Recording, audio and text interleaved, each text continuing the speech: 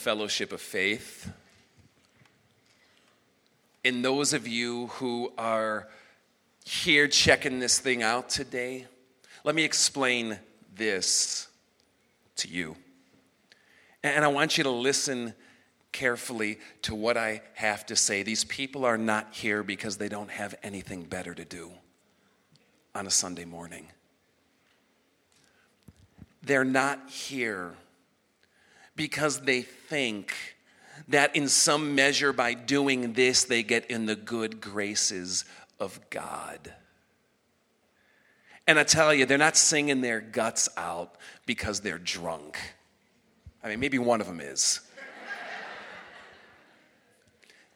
Guys, what this is about, and what is happening here today, is in fulfillment of what the prophet Joel spoke so long ago. Here is what he has to say. In the last days, God says, I will pour out my spirit on all people. Your sons and daughters will prophesy. Your young men will see visions. Your old men will dream dreams.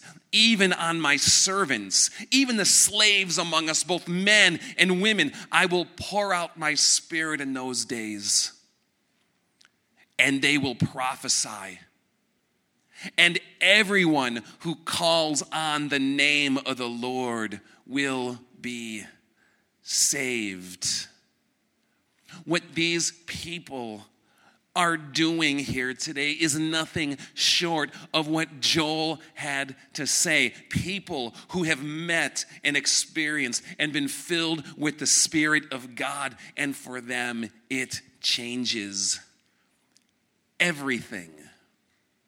It is nothing short than the manifestation of what Joel says is the last days. Guys, when Jesus came to earth and walked among us, and he's going and he's doing all these miracles, do you think these were just kind gestures? Guys, that was nothing short of God's forward advance.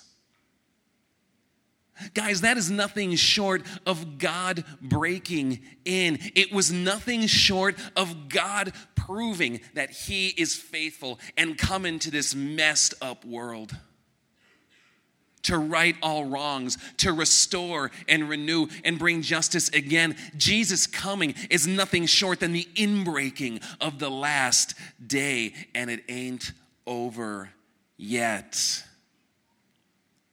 God's Spirit has been poured out. And for centuries, people have been speaking in the languages of people who are far from God and don't know God, and those who are near God and don't care, and speaking in languages and ways that they just might hear that God has come and it's upon us. And it was Jesus who came, accredited to us by miracles and power. And we strung them up. Have you ever been given, just like a gift that surpasses all gifts? And I'm not talking about something wrapped in paper and under a tree. I'm talking about something deeper than that. Have you ever been given a gift in this world? Someone who loves you when you don't deserve it, who loves you deeply and suffers with your mess. Have you had someone in your life like that, and then you frivol it away? You take it for granted. Have you ever had opportunity in your life, a gift that God has given you, and you waste it? Mired in self-pity or guilt, mired in your own mess, and you throw it away. Do you know the regret that follows moments like that? When we destroy the gifts that have come into our life. Some of you know that regret full well. And for those of you who don't, I promise you, in this lifetime, it will come your way. How much more then, when God sends his only Son and we frivol him away, we throw him away, you take him for granted, you turn the other way, you keep him safely at arm's length, you keep him out of your heart. You, with the help of wicked men, did nothing short but nail the very Son of God to a cross. And I know what some of you are probably thinking, I wasn't there, I didn't do anything. I didn't nail some guy up on a cross, but you did. Because it's not like when Jesus came, he didn't know what he was getting himself into. You know, it's not like he came and went, oh man, this took a left turn, shoot. Guys, in his planning, God sent him for you. He sent him for you. Because I tell you, God is coming on the last day, and all of us here will stand before him. All of us will stand before him and give an account before the living God for every gift, for every opportunity that we wasted and destroyed and frivoled away. That stinks to hear, but you know what? There's no getting around it. That day is coming, but God sent his Son. And with the help of wicked men, we nailed him up. Because he died for you. You may not have swung the hammer. You may not have thrown the whip. You may not have pushed the crown of thorns on his head or spat in his face or mocked him that day when he was crucified, but maybe we've just been doing it every day since. For everything Jesus has had to die for you and for me. He died that day.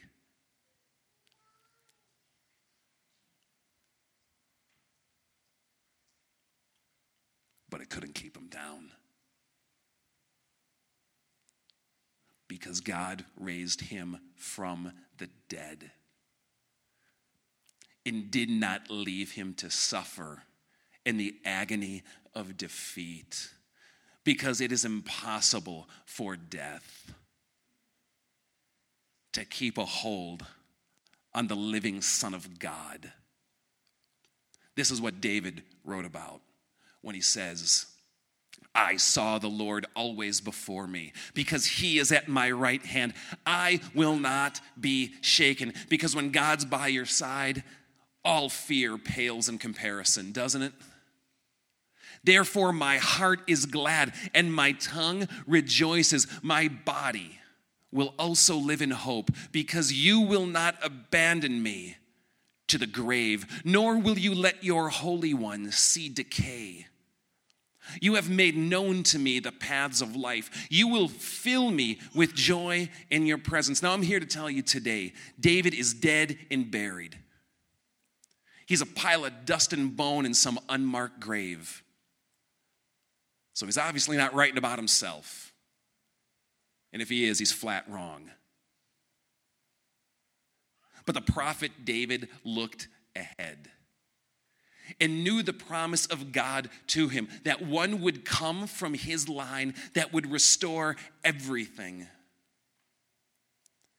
And David dared to believe that God is faithful. He looked ahead, knowing that one would come from his line who would reign, who would not be abandoned to the grave, who would not see decay. And Jesus Christ is risen from the dead. And more than that, God has exalted him to the highest place. He writes later, Yahweh said to me, to my Lord, sit at my right hand. Sit at my right hand, God said to Jesus, who you strung up until I make your enemies a footstool under your feet. Now, straight up with me on this. What do you do when you abuse someone? Pick on someone, bully someone, take advantage of someone, hurt someone. And then you turn around and find out that they have authority over you. What do you do? What do you do when you dismiss someone and find out they are now in a position of power over you? How much more with the Son of God that we have strung on a cross, who died for us and now sits in authority over all people. This Jesus, whom we killed, is now Lord and Christ.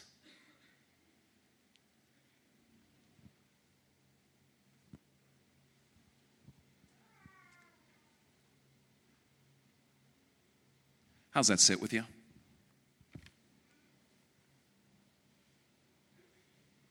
See, on that day of Pentecost, that's what Peter said to those people. And the question everyone has to ask, do I believe it? And do I care?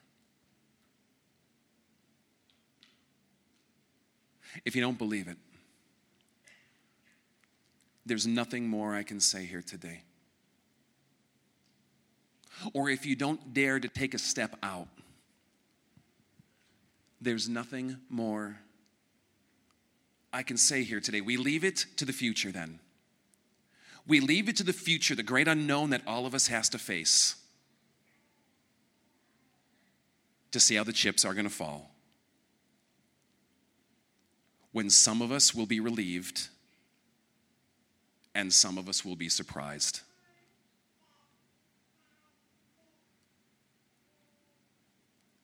And if you believe it, do you care? And what are you going to do about it today? If you believe it, do you care? You know, I think about that passage of Acts chapter 2 and how it said, the people gathered in bewilderment and wonder, trying to make sense of what God was up to that day. And when they heard this simple line, "You killed God's son," you threw away God's gift. You squandered it. You killed God's son. But now he's raised in a position of authority over the world here today. It says the people were cut to the heart. Some dismissed him as a bunch of drunks. A bunch of people living a fantasy story or hopped up on their own delusions. But there were some there today, that day, that believed it. And they cared. And they cried out to Peter, what do we do?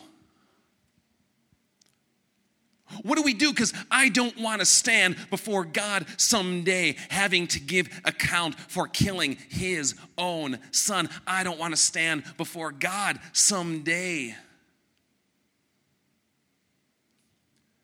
having to tell him, I threw it all away.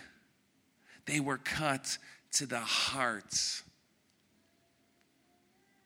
And said, what do we do? Have you ever been cut to the heart? Have you ever found yourself in that place where the realization hit you and gripped you? And it was like nothing short of getting pierced or shot through the heart. The fear, the guilt, the despair, the question, what do I do? How can I ever be right with God again? Here's what Peter had to say to him that day. Repent. You know what that means? It means turn to God.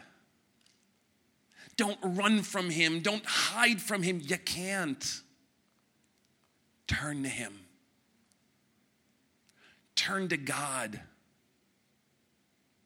Turn to the one who you even might dread and fear. Turn to him with confession. Turn to him with admittance of guilt and be baptized, be born again. Turn to him and let him wash you clean. Every one of you. Not some of you. Not those of you. Not the ones who come from the right place, not the ones who are connected, all of you, every one of you, in the name of Jesus Christ, repent and be baptized for the forgiveness of your sins. And in that, God will wash you, clean you, accept you, and welcome you again. And more than that, you'll get something on top of it. That same Holy Spirit that the prophet Joel talked about so long ago, that same Holy Spirit that was poured out 2,000 years ago on the disciples, the same Holy Spirit that is alive and moving in people still. You will receive it. And if God is faithful, then that is true. And no matter who you are, God will keep his word to you.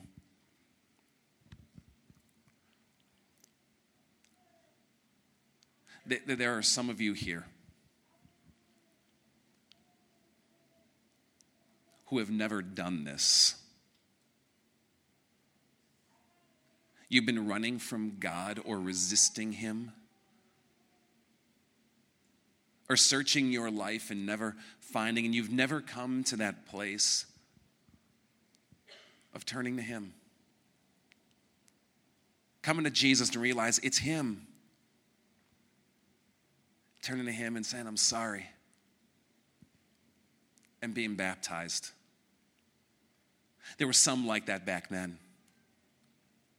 And it says they were baptized that day. If as a church we're to be anything more than theory or a good idea, and I'm speaking to you, come and get baptized today. Don't delay, don't wait, and don't care what other people think. Make it more than a story, but a reality this day. And there's some of you here who need to get right with God again. You've been in a relationship, maybe you're in a relationship still, but you're resisting, you're fighting them, you're on the outs. Repent, renew. Today is your day. If the promises are reality, don't delay. Come up here. Confess it. Get marked with water again to remember the way he chose you in water. Some other day, and there's some of you here who are wondering, questioning, going, what does this mean like they did? Is this for real, or is it too much wine going around this place? And you need to take a step. Come up here today. I'm going to invite the band to come forward. And as they're coming forward, I want to introduce you to some other people as well. I'm going to invite our elders to come forward as well.